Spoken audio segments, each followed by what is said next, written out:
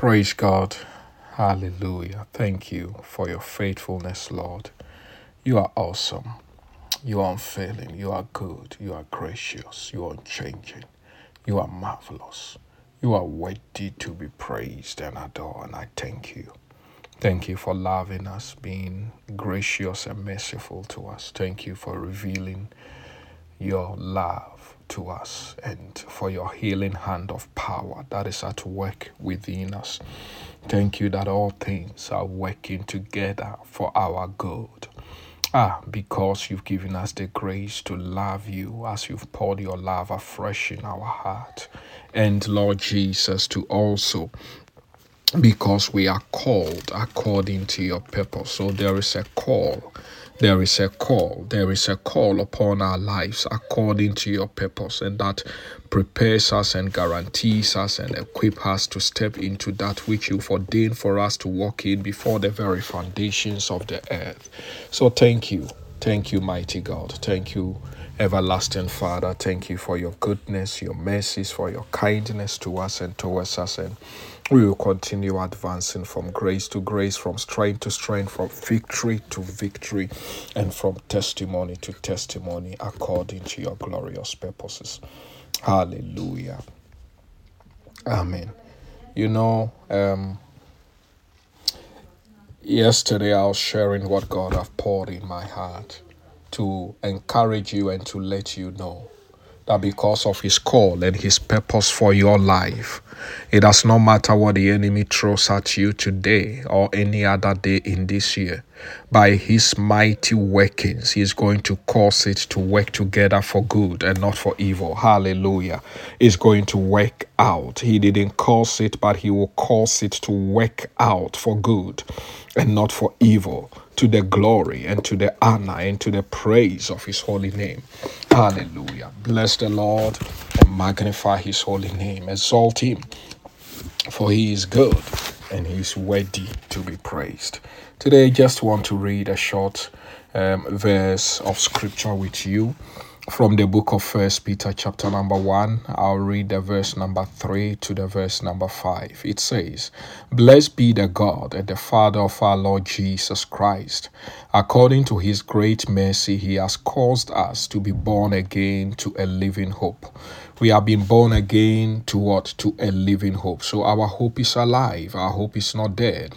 He said, how? How are we being born again to this living hope? He said, through the resurrection of Jesus Christ from the dead. So if Jesus didn't resurrect from the dead, our hope will be a hopeless one.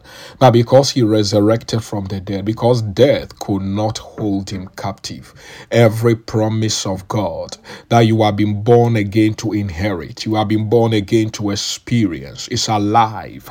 Hallelujah. It's alive. Maybe you've experienced some things already. Maybe there are other things you've not experienced. But I came with an announcement.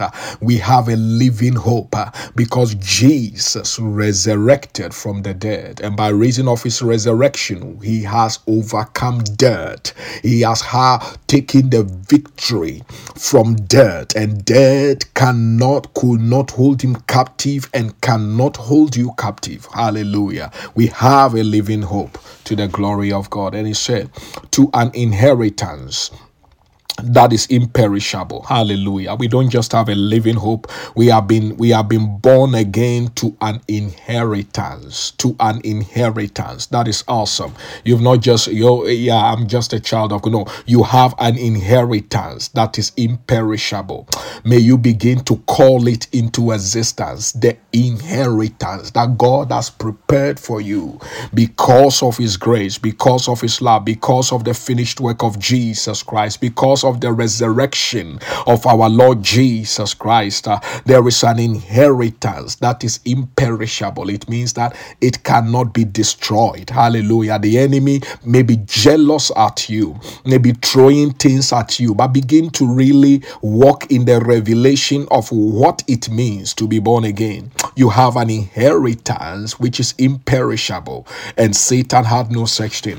Hallelujah. Say, Malduzi Kataba, people may be able to take from you things, physical things, money or houses or cars or whatever, or positions at work that are physical things that are yours, but people may steal it, they may manipulate, they may do things to take it away from you. But I came to announce to you that there is an inheritance that cannot be stolen. There is an inheritance that is imperishable. There is something God has preserved with your name on it, and the enemy cannot take it from you. Let's read on.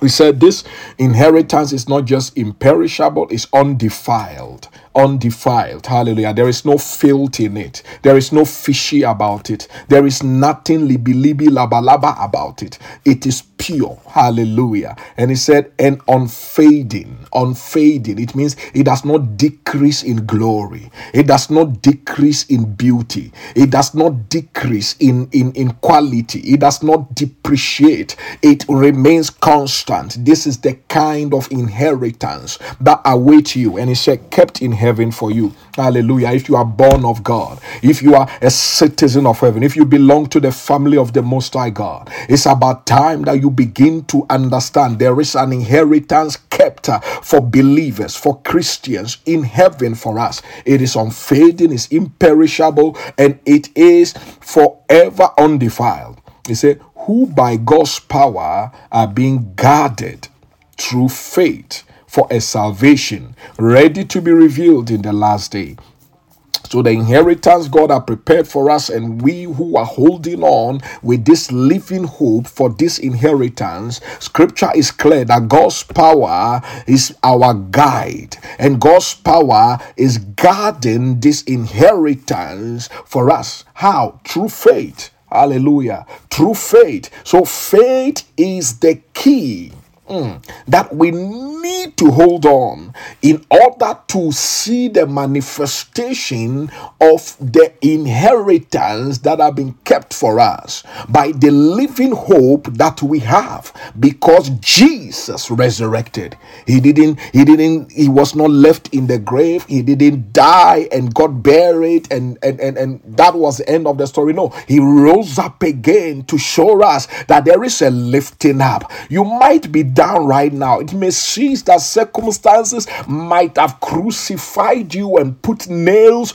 up, down on your left side, on your right side. Everything feels fixed and imprisoned and you cannot move forward. I came with an announcement. Receive a living hope based on the word of God. And remember this, what guards the inheritance that is kept for you is the faith that we have in the Lord Jesus Christ. So if the faith has such an effect and impact in the heavenly inheritance, what is it on earth that faith cannot deliver unto you in this time? Hallelujah. I pray that your faith will come alive, that you begin to see clearly that there is glorious things that are unfading, undefiled. Do not give up your faith. Don't sell your faith for the pleasure of this world, for material wealth. Stand in faith, stand in truth. Hallelujah. Resist anything the devil throws at you and keep going and marching forth in the faith in the Lord Jesus Christ.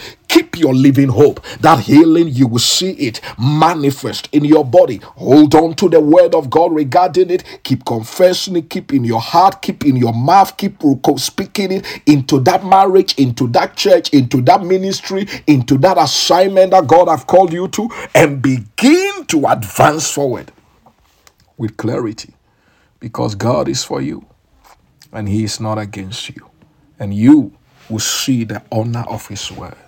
What God have kept for us is being guarded by faith.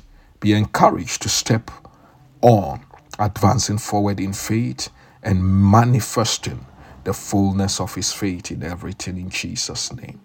Amen.